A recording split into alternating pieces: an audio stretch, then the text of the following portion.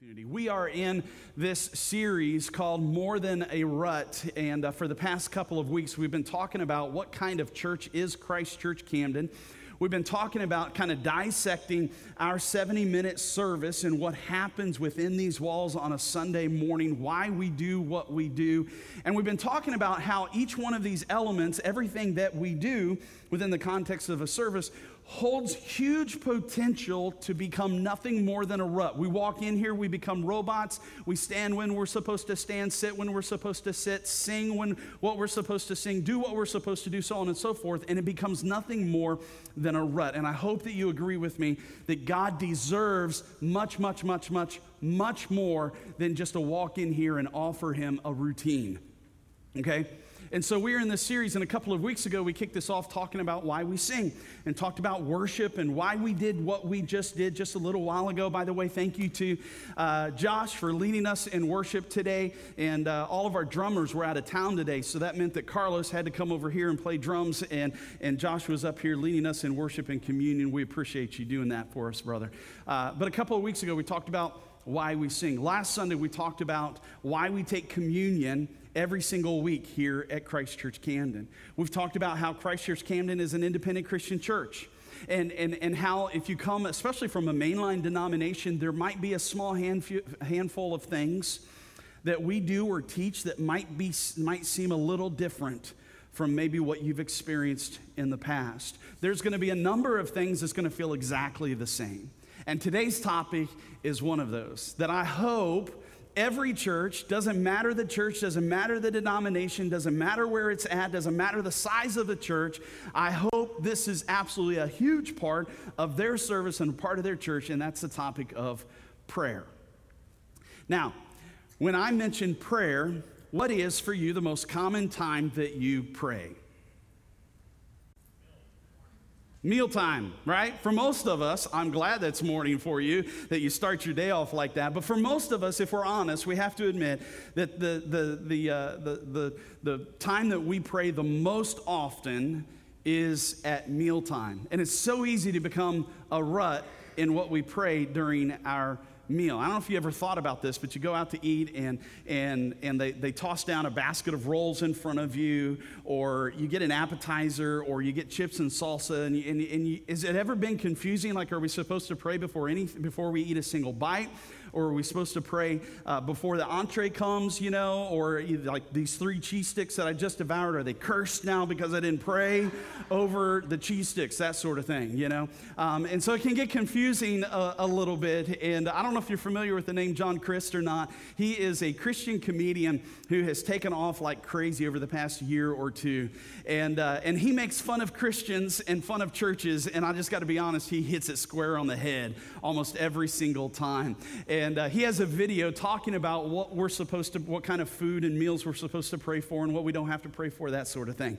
And so check out the screen right now. Let's watch this. Today we're talking about pre-meal prayer. Very confusing subject. A lot of people don't know when to pray, what to pray for, how to pray, who prays. Hey, do you want me to, should I pray? Should we pray? I don't know if, all very confusing. We're going to cover it all today. Let's get started. Chips and salsa. Sometimes they bring it to the table before you're even seated. There's no need to pray for that. Lots of people wonder about appetizers. Do you pray for them? Do you not pray for them? No prayer is necessary for an appetizer if you have entrees coming out later. Salad. That is the most confusing thing on the prayer continuum. If it's a side salad or an appetizer salad, no need for prayer there. Now, if it's a main course salad, or you're bringing it out with the rest of everyone else's meal, that then is going to require some kind of prayer. But I put that kind of in a separate category. For the most part, when you're thinking about salads, just remember this. If it requires dressing, it doesn't require a blessing. Do I pray for coffee? No. Are you a psychopath? No one wants to be next to the person at Starbucks that's praying over a latte.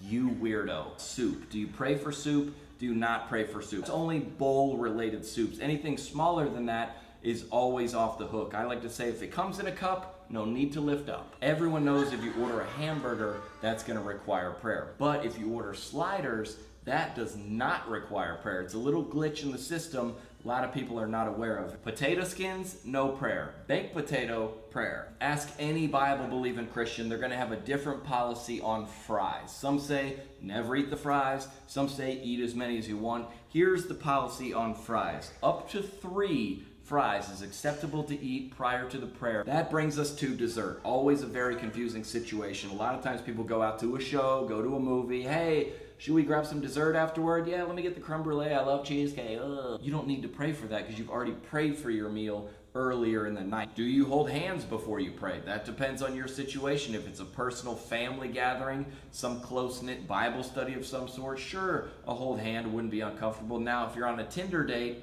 that might throw off the mood a little bit. Most of the confusion surrounding pre-meal prayer comes from when to actually pray.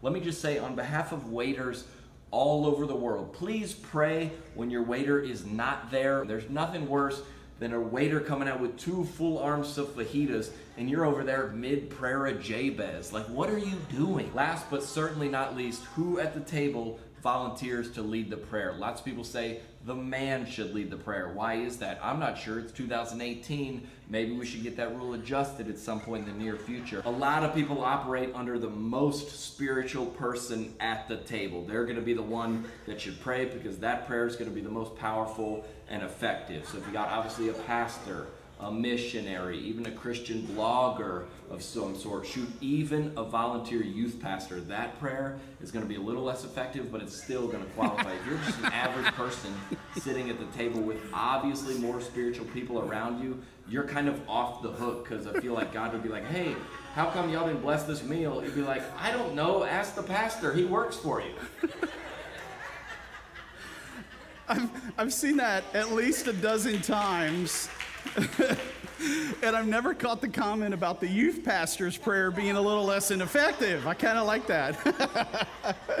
I do know some people who would argue with his comment about the pastor praying before the meal, because if you ask the pastor to pray before the meal, the typical pastor's prayer, once he's done praying, the food will be cold, okay? Because there's just something inside of us pastors, I don't know what it is, it's like you have to pray a long prayer, or at least the longest prayer, so that you seem, I don't know, holy or something like that. I can remember, true story, I can remember several years ago, I was in Pensacola with my wife's family, and I think it was like Thanksgiving, because there's a whole bunch of us like in a big circle and holding hands, and it was time to pray for the meal and stuff, and everybody looks at me to pray because I'm the pastor in the family, and so I pray, right?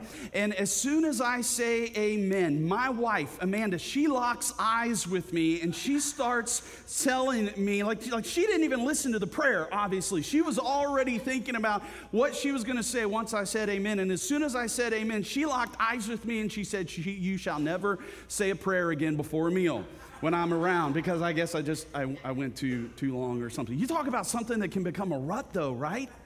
How many of us, come on, let's be honest, in God's house today, how many of us say almost exactly the same prayer before a meal every single time? Yeah, that's me. Like, this whole side of the room is really holy because there's nobody who raised their hands over here. But for me, it's like part A of my prayer before a meal is always exactly the same. Part B might change it up just a little bit depending on what's going on in my life. You want to talk about a rut, right? Or here's another example of what can become a rut in our prayer life. And I'm confident, I'm sure most everybody here has experienced this at one time or another. Even if you're not a Christian, I'll bet you've experienced this like in a wedding ceremony or something like that, where the leader of the service leads the congregation, the people, into the Lord's Prayer. You know what I'm talking about? Everybody starts to say, our Father who art in heaven, hallowed be thy name, right? The Lord's Prayer. Have you ever just stopped and just listened to people reciting the Lord's Prayer? That's what it is. They're reciting. They're not really praying. Like, this is the prayer that Jesus prayed. And all of a sudden, have you ever noticed this? Like, everybody just sounds like they just instantly transformed into a bunch of zombies. You know what I'm talking about? Our Father who art in heaven, hallowed be. And you got to say it in slow-mo, right? You can't speed this thing up. You can't sound excited about it whatsoever. Can you imagine? This would be awesome. Can you imagine if somebody sounded excited in that moment to say the Lord's Prayer? Our Father who art in heaven, hallowed be thy name. You know, something like that. Every head would turn. Every eye would be on you, and they'd be like, you freak. You don't get excited when you pray. What are you doing? Right? I would never do that because I'm an introvert. But some of you, there's a good idea right there. It's a rut. And rather than it being a prayer, our Father who art in heaven, hallowed be thy name, it's just a routine. There's a prayer in Scripture that is, the actual prayer isn't recorded, but it's a time that Jesus prays. And I wish the prayer would have been recorded for us. And if you're like me and maybe you've been in church for a long while, we've heard these stories. Sometimes, so many times we've heard these stories that we kind of grow numb to them. And they're no longer fresh, and they no longer excite us, sort of things. And so I just want you to imagine you're sitting on a hillside, even if you got to close your eyes, and just imagine you're sitting on a hillside. Your head is not swarmed with gnats, okay? Like Camden County, it's not a swamp. It's beautiful, absolutely gorgeous, right? And the humidity doesn't feel like you're breathing through a wet towel over your head, that sort of thing. It's just gorgeous, absolutely gorgeous. And you're listening to this guy teach you. And you find out that this guy teaching us, who's been teaching us for hours and hours and hours, we're not talking about a 30-minute sermon here. We're talking about hours. This guy ends up being Jesus, like the Son of God, right? And he's teaching and teaching and teaching and teaching, and it gets to be dinner time at night. And a lot of the people are hungry, and there's what we're told is there's 5,000 men. Doesn't count the women, doesn't count the number of children there. And so there could be like 15,000 people all sitting on the hillside listening to Jesus teach. And it gets to be dinner time, and some people are hungry, and so the disciples come to Jesus, and they politely, respectfully suggest to Jesus, maybe we should take a break because people are hungry. Let's let them go get some chow, get some dinner, get something to eat, get a snack, get an appetizer. You don't have to pray for that one, right? You know, and come back, and we can finish this later tonight or maybe tomorrow. And Jesus says, no. Let's go ahead and feed them here. And the disciples look down, and they see 2 fish and 5 loaves of bread, and they look up, and they see thousands of people, and they're like, Jesus, I don't know if you got a caterer coming or something or what, but this is all we got. And in that moment, Jesus taught them an invaluable lesson that's a freebie today and doesn't really have anything about prayer. He taught them, why would you try to seek a solution for your issue somewhere else at a different time, sometime else, when you very well might have the answer to your problem, the solution to your problem right in front of you, right here and now. And then he prays. Can you imagine this prayer? This is the prayer I wish the Bible would have recorded for us. Because I can only imagine the intensity that Jesus might have prayed with, the faith that Jesus might have prayed with, because he says amen. And here's what the Bible tells us. He says amen. The disciples grab the food. They start passing out the food. They have so much food that there's leftovers. And in that moment, Jesus taught them another invaluable lesson. He taught them, if you don't believe it, pray it. If you don't believe it, pray it. If you don't believe it, late service is kind of dead. If you don't believe it, you pray it. All right, I'm going to say this at least 30 more times in the next 25 minutes because if you don't get anything else, I want you to walk out of here today knowing if you don't believe it, pray it. Yes, when you pray, you get to come into the presence of God Almighty, the creator of the universe. Yes, when you pray, God wants to hear your prayer, but there's something that happens beyond just taking our requests to God. There's something that begins to happen inside of us. I'm guessing it's the power of the Holy Spirit. If you're you're not familiar with the Holy Spirit, the Bible tells us that we are promised when we accept Jesus Christ as our Lord and Savior, God's Holy Spirit comes and lives inside of us. And when we begin to pray, the power of the Holy Spirit can begin to encourage us, and the Holy Spirit can begin to comfort us, and the Holy Spirit can begin to ignite a little glimmer of hope when we felt hopeless. Prayer is so much more than just taking our requests to God. It can do so much more for you. There's this prayer that is recorded in the Gospel of Matthew chapter 6. If you got your Bible, you can turn there. Gospel of Matthew chapter 6. This is the sermon, a part of the Sermon on the Mount, what you and I know as the Lord's Prayer. And I do not have time to completely dissect the Lord's Prayer for us today and go into depth. We could write a whole message series. We could write 3 message series back to back to back just on the Lord's Prayer. But on the surface, I want to pull out maybe a few things that you've never really thought about. None of them are deep, okay? None of them are like profound, but it might be things that we just don't think about in the moment, and we allow these truths to just pass us by. Look at this. In Matthew chapter 6, verse 9, Jesus starts the prayer out with "Our Father in heaven." And if you learn the traditional version, the King James Version, this is like English that we can understand. This is New Living Translation. This is in New King James Version, "Our Father who art in heaven, hallowed be your name." What it really means is, "Our Father in heaven, may your name be kept holy." And in this one sentence alone, 10 quick, little, simple words, you acknowledge the presence of a higher being. You acknowledge that God is still there. And it may not feel like God is still in control, but you are at least acknowledging God is still in my presence, even though it may not feel like he's still in control. I get this logically in my head. I know God exists. I know he is in my presence, but have you ever gotten to that point where you just feel like, God, are you really still in control? I don't feel like God is still in control. And there's an inherent problem in that statement. And the problem found in the statement, I don't feel like God is still in control, is found in how we define control.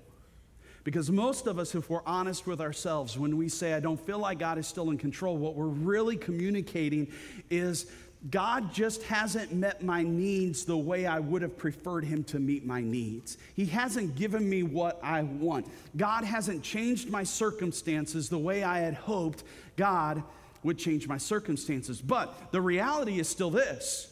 God is still God. God is still in control. The universe is still functioning the way God designed the universe to function. The sun still rose this morning. The sun will still set this evening. God is still in control. And if you don't believe it, pray it. If you don't believe it, you pray it. I don't know if you've ever heard Stephen Furtick talk about juggernaut prayers. If you haven't, Google it. Get his very first book is called Sun Stand Still. Absolutely phenomenal book, okay? But he talks about juggernaut prayers. A juggernaut is defined as a massive, inexorable force, campaign, movement, or object that crushes whatever is in its path. That's the kind of prayers I want to pray. I want to pray juggernaut prayers, but I'll be honest with you, most of the time my prayers start out, they're pretty wimpy. They're pretty small. They lack a lot of faith. I'll be honest, more often than not when I start to pray, I don't even know what to say. You ever feel like that? I don't know what to say. What? I'm in the presence of God? There's nothing I can say right now. And you know what's super cool? You know what's awesome? Is we are promised in Scripture, if you are a follower of Christ, you are a Christian, that in that moment when you just don't know what to say, here's what I do. Man, I get down on my knees and I'm just like, God, I don't even know what to say. And I'm quiet. I'm in silence, and here's what I know. Here's the promise that Scripture has told me, is that in that moment, the Holy Spirit living inside of me will begin to pray for me with utters and moanings that only God can understand. I can't conceive them, but I know the Holy Spirit is praying for me. That's a promise for you. For me, I don't know if you're like this. For me, most of the time, my prayers start off really kind of small and wimpy.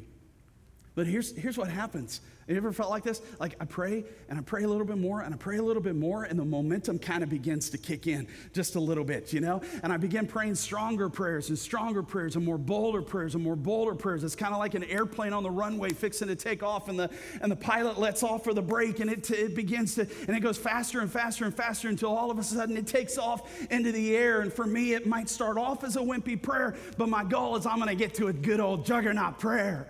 I'm going to pray something that's so huge that if this really does come to fruition, the only explanation is that God made that become reality. That's a juggernaut prayer. I want to pray juggernaut prayers. I was challenged this past week, y'all, just preparing for today because my prayers have been really wimpy. And I need to start praying juggernaut prayers and then watch what God can do. And you pray, and as you pray, you begin to believe it. Listen, don't miss the dynamic here. Don't miss this. Here's what can happen so often. We get stuck over here, and we think, my prayer is pointless. My prayer is so wimpy. It is so small. It lacks so much faith. We get stuck over here, and the evil one convinces you, well, why even pray at all? And we do nothing. Man, if nothing else, prayer is your opportunity to be in the presence of God. Look at this. Psalm 145, it says, the Lord is close to all who call on him. That is a promise for you and me today in 2018. Yes, to all who call on him in truth. The Lord is close. God is not some far off, distant God. God is close enough within the proximity of you that he can hear your prayer. And when you just say, my Lord, my God, dear Heavenly Father, my Lord, hallowed be thy name. However you address God, what you are saying is, I acknowledge that there is a God, and I acknowledge that this God is in my presence right here and right now. Jesus goes on. And he says this prays this in verse 10. He says, may your kingdom come soon. May your will be done on earth as it is in heaven. He's very specific in this, isn't he? He's very specific to say, your kingdom, not my kingdom. May your will be done, not my will. And if you make this your prayer, what you are acknowledging is your place in comparison to his. You acknowledge your place in comparison to his. Now, I get this. I understand God's place is way, way, way, way, way up here, and my place is way, way, way, way down here. I get this logically in my head. Don't always act like that, though, do we? I mean, something inside of us, we just want to elevate ourselves higher and higher.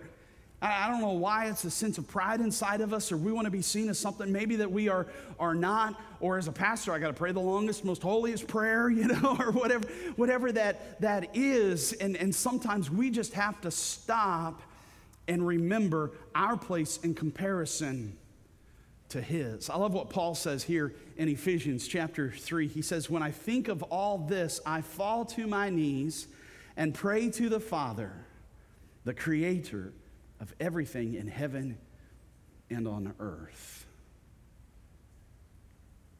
When's the last time you acknowledged God the Father like this?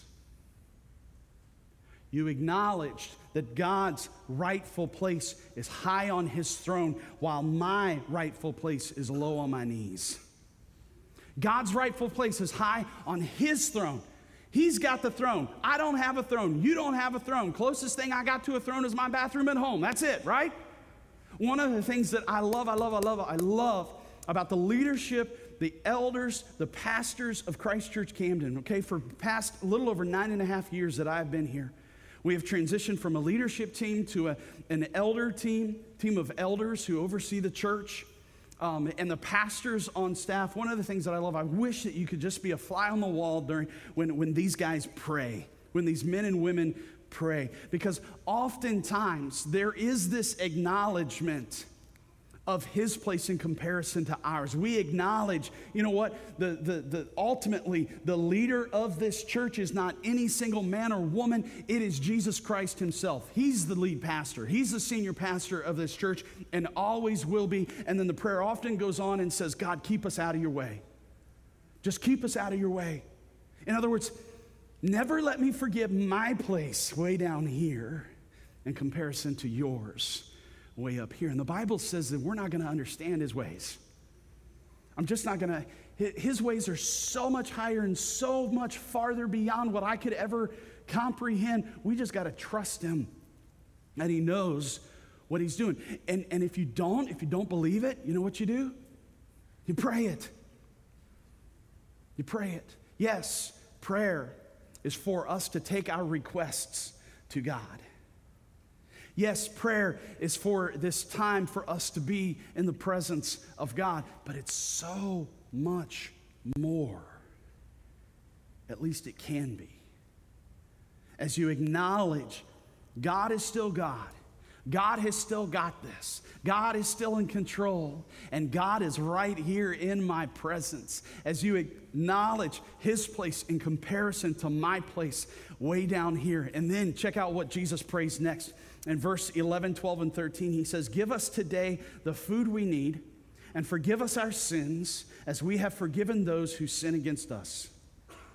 And don't let us yield to temptation, but rescue us from the evil one. In other words, prayer acknowledges there's still hope. There's still hope.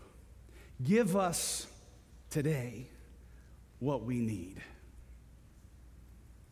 There's still hope for today.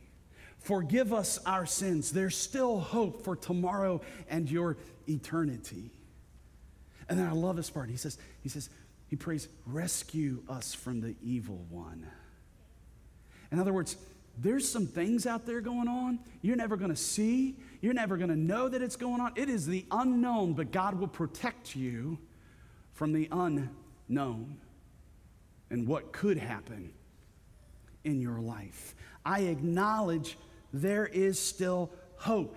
In that prayer, even though I might be at that point of complete, utter hopelessness, as I begin to pray, again, the Holy Spirit begins to do something inside of us and reignites this glimmer of hope. Yes, there is still hope for my broken marriage. Yes, there is still hope for your lost children. Yes, there is still hope because God is God of the universe. He is owner of everything in the heavens and the earth, the Bible says. And so there is hope for my financial situation. Yes, there is hope because God is the great physician and he knows of every sickness, disease, and illness on the face of the planet. There is still hope. And if I don't believe it, I pray it. I pray it. I pray it. And if I still don't believe it, I pray it again. And I keep praying and I keep praying because there's still hope. If you didn't believe there wasn't hope, you wouldn't be praying at all, y'all. Would you? It's a waste of time.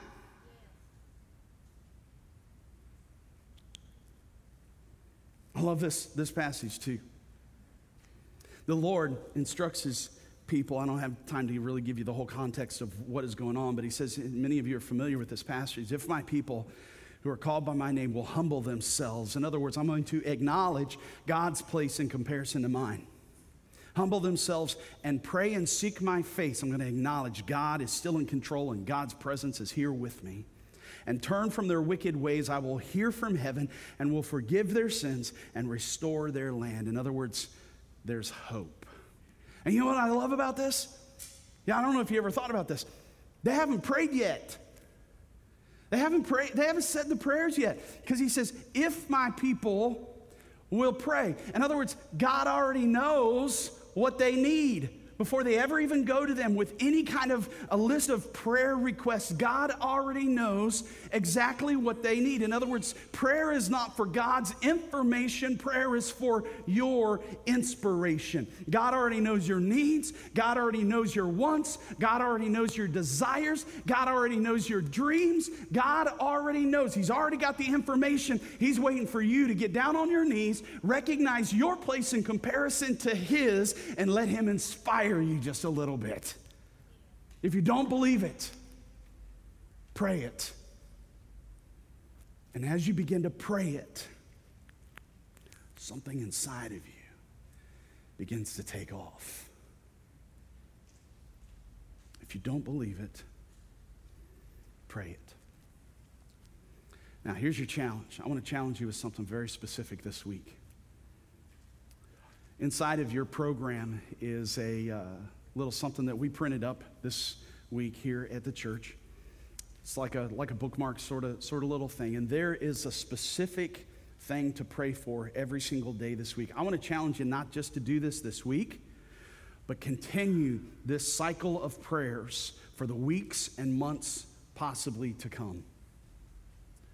As God has moved in my heart to plant a new church, I know God has moved in another man's heart to lead them to Camden County. God never moves one single card at a time, y'all. I've seen it over and over and over and over again. Quite honestly, God may have already moved in somebody's heart to lead them to Camden County, and God had to get me out of the way. There is another season for this church and for the people of this church. There is another pastor that God wants to bring here who's going to write the second stage, the second story, the second chapter of this church's story while I write the first one in a new church. And the most critical part of any search process for a new pastor is what I am begging you to do today, and that is pray. God knows who he wants here. We just got to find that person. And we have several candidates already through the search process. We have several candidates that we are talking with, a couple that we've been very impressed with. I'm very humbled and honored that the elders have asked me to stay with them and help them through this process. I've loved that because I've poured my heart and soul into this church for over 9.5 years. And I want what is best for this church. And we believe, listen, I believe this. I believe that the best is still yet to come. That even with as amazing things that God has done to the people of this church over the past 10, 11 years or so, God can do it again, and he can do much greater things. When God is in play, when God is a part of the process, the best is yet to come, friends. For here in Camden County and Pensacola, where I'm going to plant next year, the best is still yet to come for the kingdom of God.